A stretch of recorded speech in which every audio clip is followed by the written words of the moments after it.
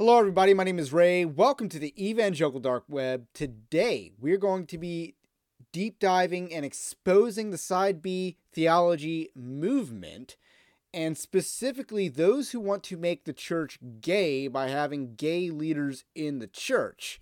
So that's what we're going to be talking about today. You're going to see some familiar faces if you followed this sort of movement long enough. You're going to recognize Greg Coles. You're going to recognize Art Pereira. He's the dude that was in the viral video from a couple of years ago about living with his, best friend who's straight, and the idea that they've replaced a marriage with a friendship, and it's kind of a perverted friendship. If you remember that viral clip from a few years ago, it's the same guy. He has risen through the ranks in this incestuous ecosystem of Side B theology. The other person is Greg Coles.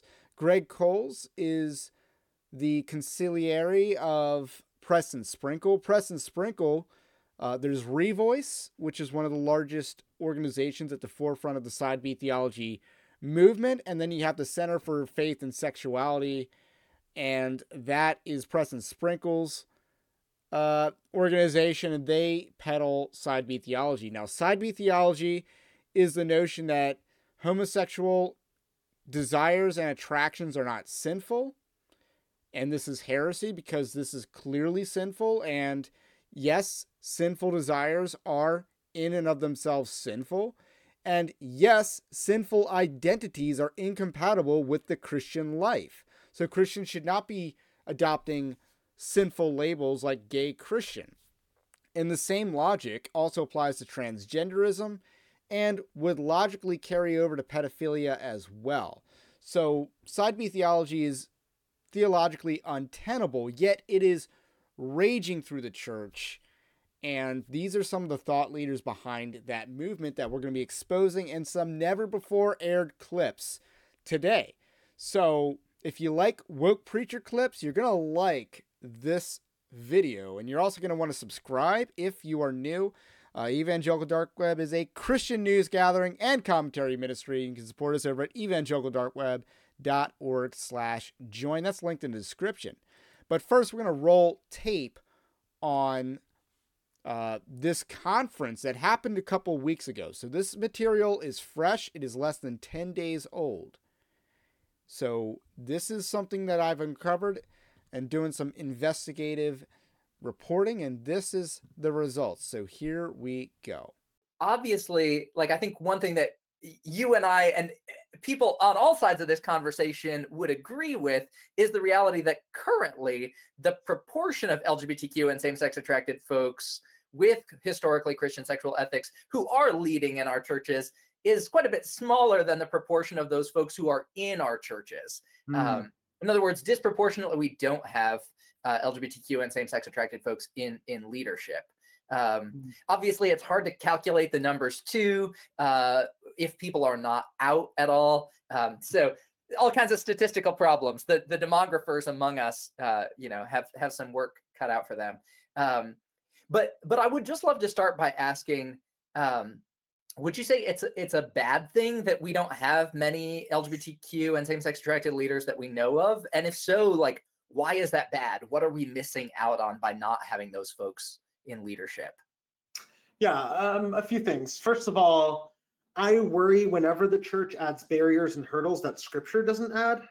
It reminds me of this moment where Jesus says that it is better to tie a millstone around your neck and hurtle yourself into a lake than to become a stumbling block and to block the little children from coming to me, I think it is not honoring to scripture when we add to scripture, especially when we add scripture in ways that keeps people from knowing the Lord and from pursuing a life of integrity with the Lord. For instance, I see the qualifications of a pastor, like I mentioned in Titus and 1 Timothy, and they don't seem to talk about what temptations you're allowed to experience if you're going to be a pastor. There's clear boundaries, and you're clearly supposed to have a certain character.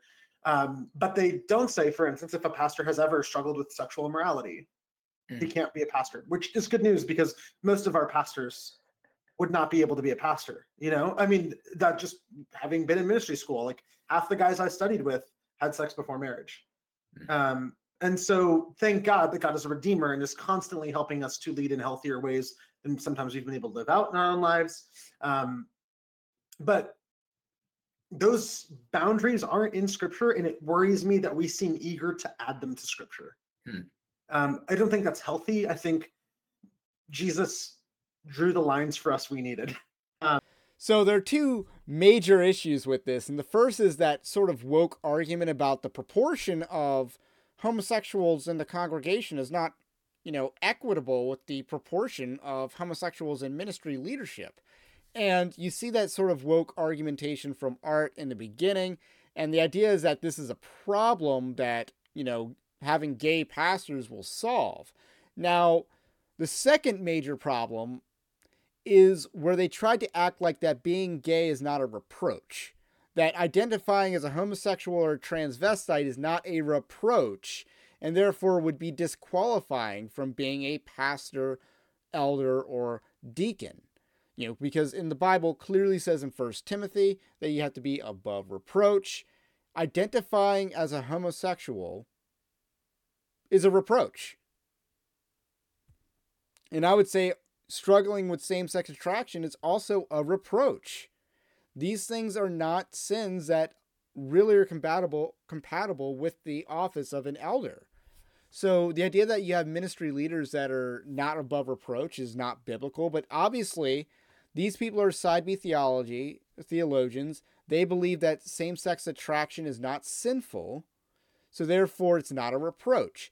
And then somehow they also logically insist that identifying as a homosexual is not incongruent with the Christian life, but both of these are reproaches. So, and I'm not down for any of that, and neither should you be down for having gay pastors. This is just a bad idea.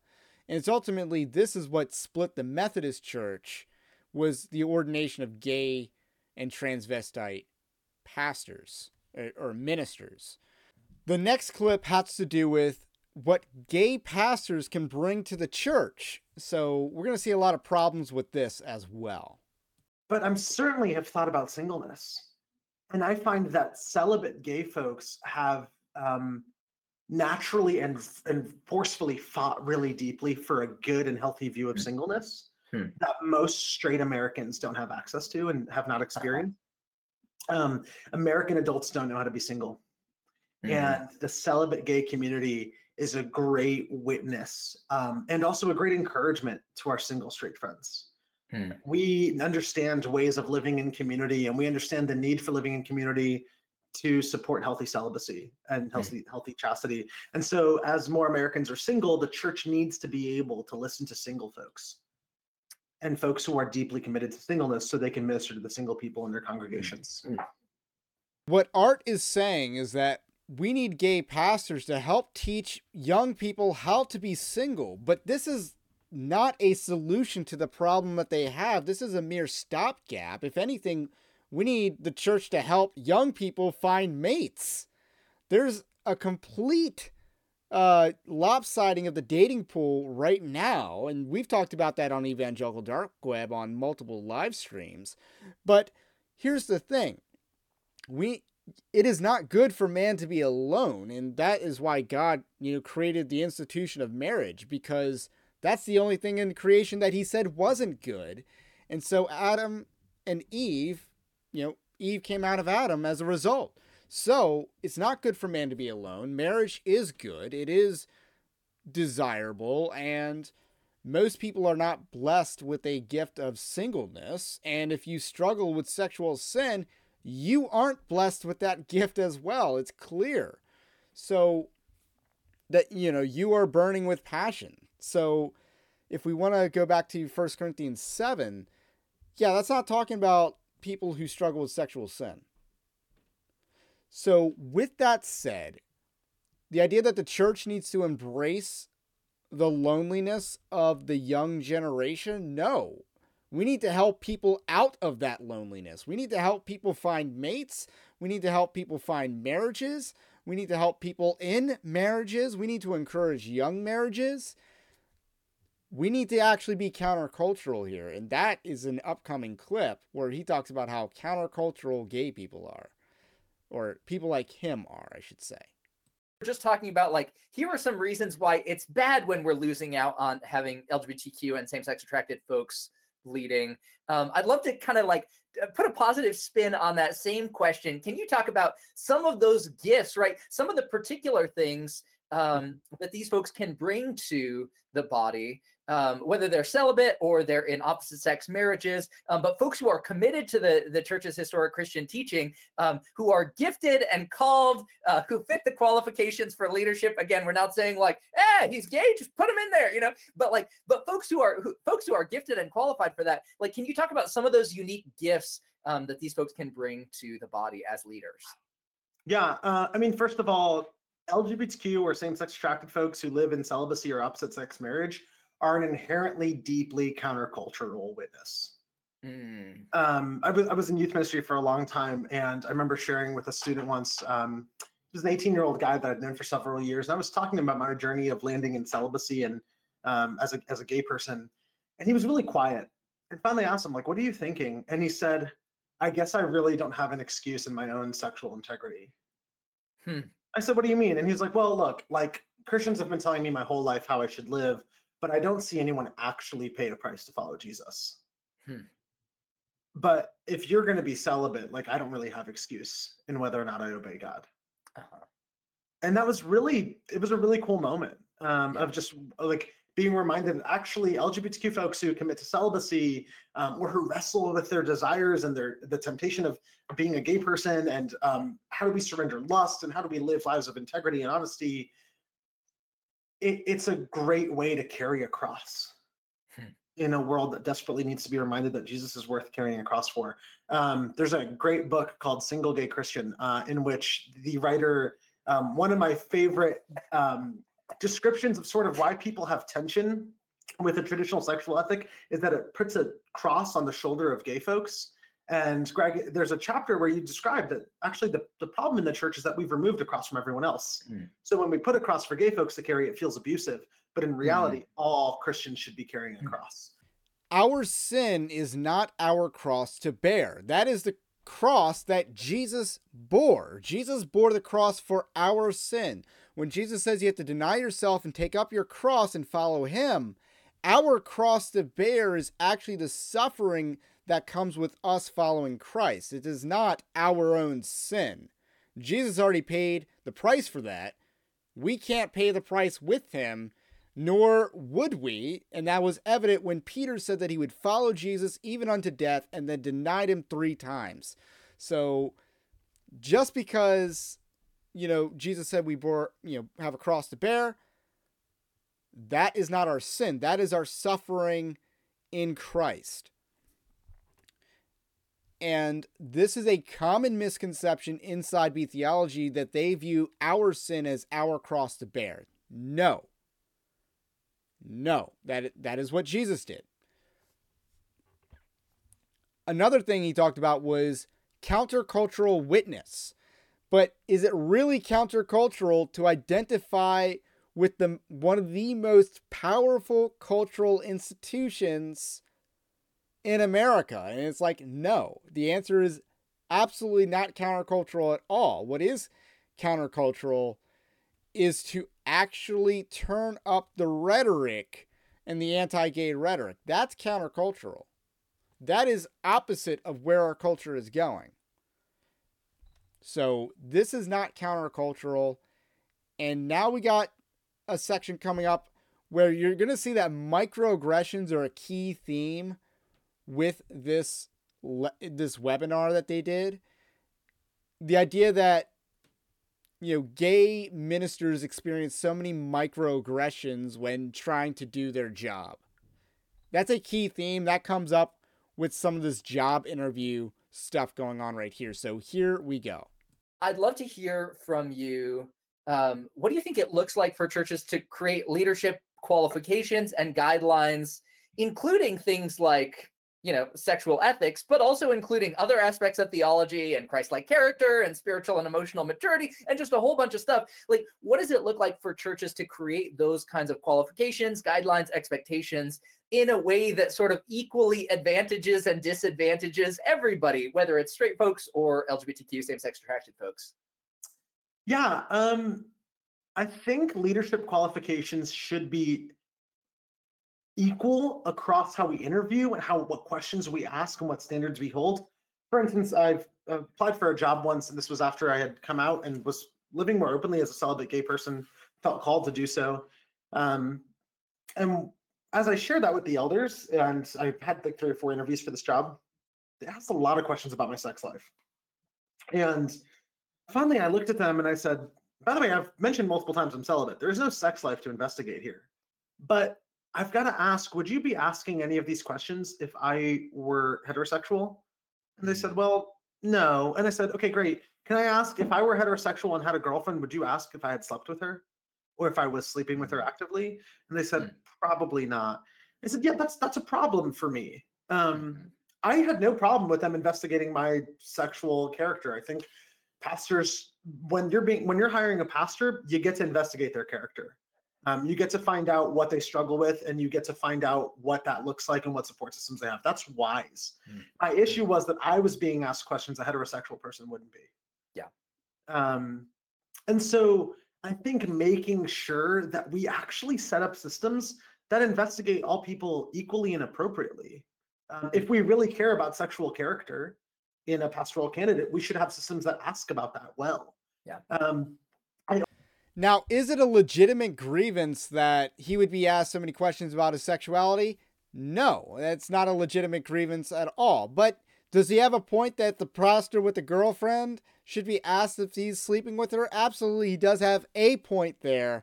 And that's probably the only point that he has. But you see the microaggression kind of language appear. There's a lot more of that where that came from. But this is in a series of progressions through the process of the webinar. And it builds towards this. So he's trying to create the argument that there's a double standard with gay ministers and straight ministers, and this is wrong. So here is where this will lead to, and it's the issue of restoration. And here we go. Yeah. We should also know what it looks like to hold people accountable when they sin.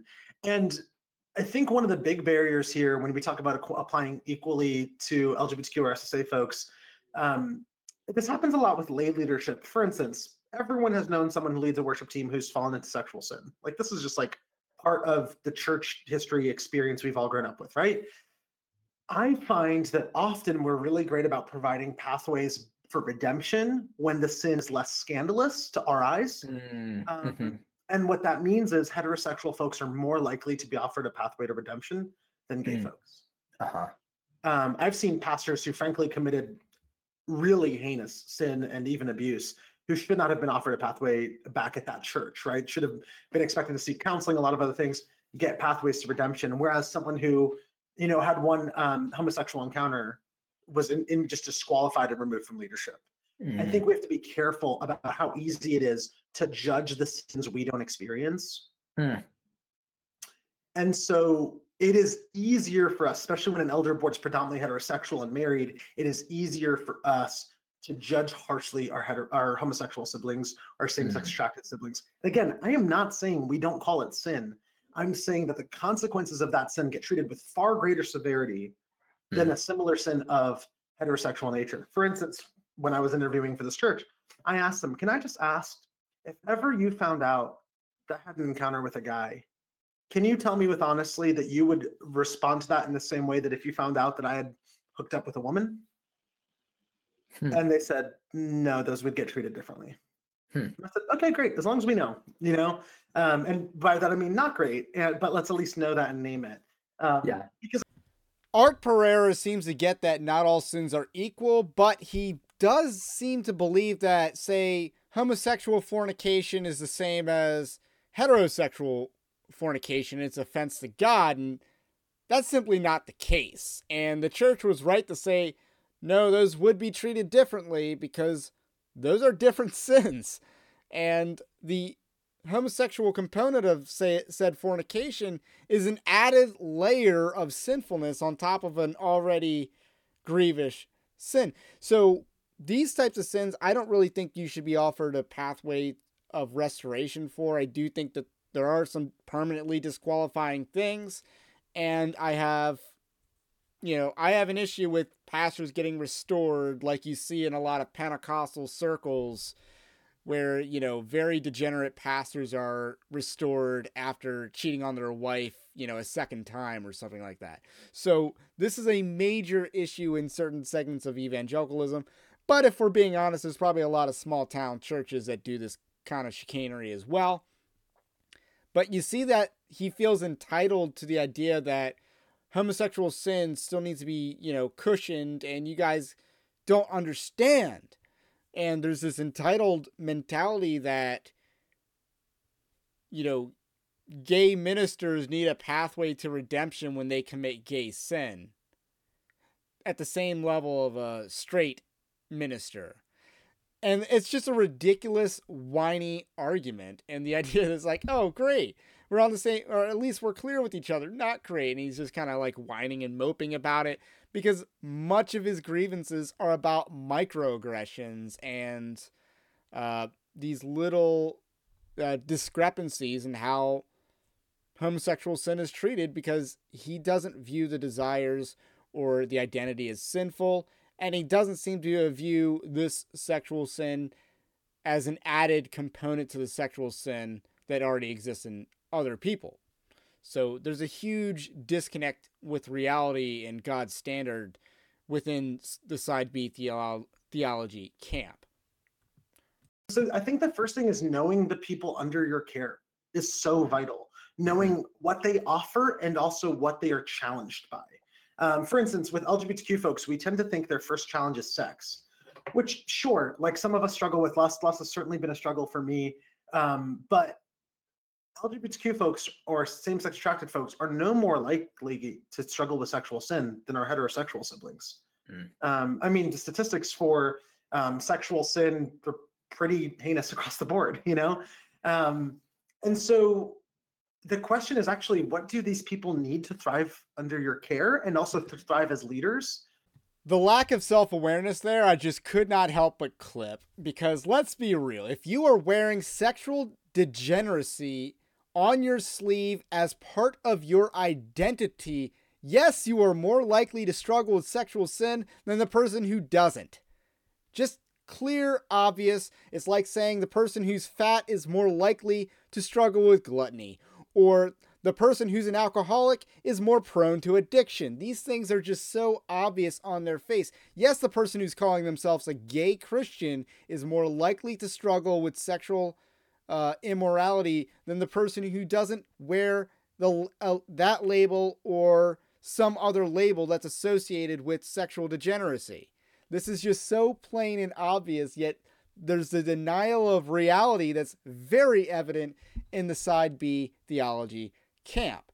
Now, the next one is just another denial of reality. This is the last clip before I kind of summarize a lot of the other stuff in the webinar that I learned from. So here we go. In your story that we can't unpack all the complexities of right now. But I would love if you'd be willing to share with us one or two aspects of that journey that might be helpful for other folks who are thinking about supporting or being LGBTQ or SSA Christian leaders.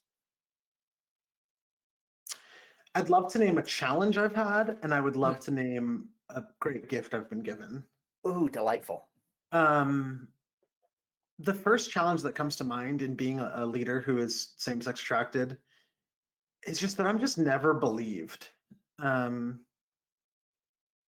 can't tell you how many times I've told the Lord, Lord, can I please just do the ministry instead of constantly proving to people I get to do the ministry? I spent so much of my life convincing other people that I'm not a threat.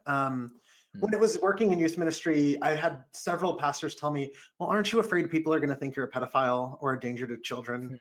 By the way, there is this like cultural mental connection to gay men and pedophilia, which is not statistically validated whatsoever. And in fact, there's roots of this lie becoming perpetuated by the government in early 1900s to control housing prices. It's a whole thing. Yeah, so if someone wants to know more about that, we can talk more about that. But very much a fear-mongering tactic to control where gay people can live, just flat out. This is just so outside of reality. It's just fun to watch and just laugh at.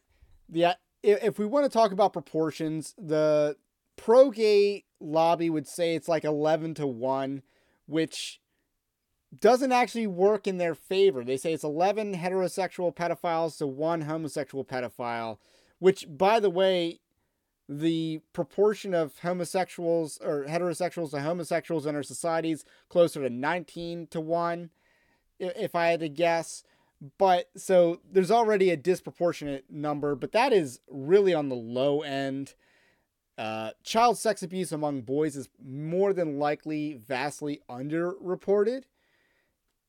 So we have to take that into consideration. We also have very high profile examples of where this takes place. The Catholic Church, the whole abuse scandal in the Catholic Church was about gay priests. So we got to consider that. We got to look at the gay heroes like Foucault and Harvey Milk. Both of them had a propensity for underage minors. So we have a lot of data in the opposite direction. We also have that adoptive family or those foster parents that were pimping out their kids. So that happened like within the last 2 years. That might have actually been a ground-changing event in the acceptability of homosexuality in our current society. That might have actually changed a lot of this in the biblical morality's favor, if anything. So the data is not going to support him. There's a lot of data out there that suggests that it's disproportionately higher. So I've seen numbers in the mid-30s as far as the percentages go. So what he said has no basis in reality. And we also got to keep in mind the child sex abuse rates among homosexual people. A lot of them experience this growing up. So we got to keep that in mind. That's something that the APA does not want to admit, that this trauma exists in a lot of people's past, and it has lasting impact and damage that people need to turn to Christ for. That's the solution, but there's not a secular solution for this. But what he said is so out of touch with reality. So we just got to point it out, laugh at it, and then deliver some truth bombs on top of that. So what else does he talk about in the session? So a couple things that come to mind. Art Pereira is not actually in a church, which is pretty interesting that this guy has so much advice for the church, but he's not actually in a church. He used to be a youth pastor. And last time I checked, he's still listed on on the website of the church that he was a youth pastor for. They still have him listed. Now, they don't have an up-to-date website whatsoever, but that's just interesting. So he's not currently a youth pastor. He's currently a Revoice staffer.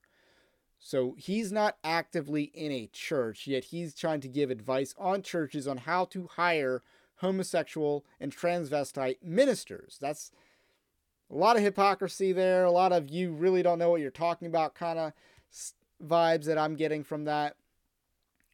So there's that aspect. Another aspect that he talks about, and Greg Coles' Evangelical Covenant Church, that is a liberal denomination, and we've talked about that in the past. They were one of the first denominations to openly embrace critical race theory. They've also embraced Side B theology on a denominational level, and they have female pastors, so really none of this is a shock. So that's where Greg Coles is at, and he said that that was one of the denominations that they would recommend.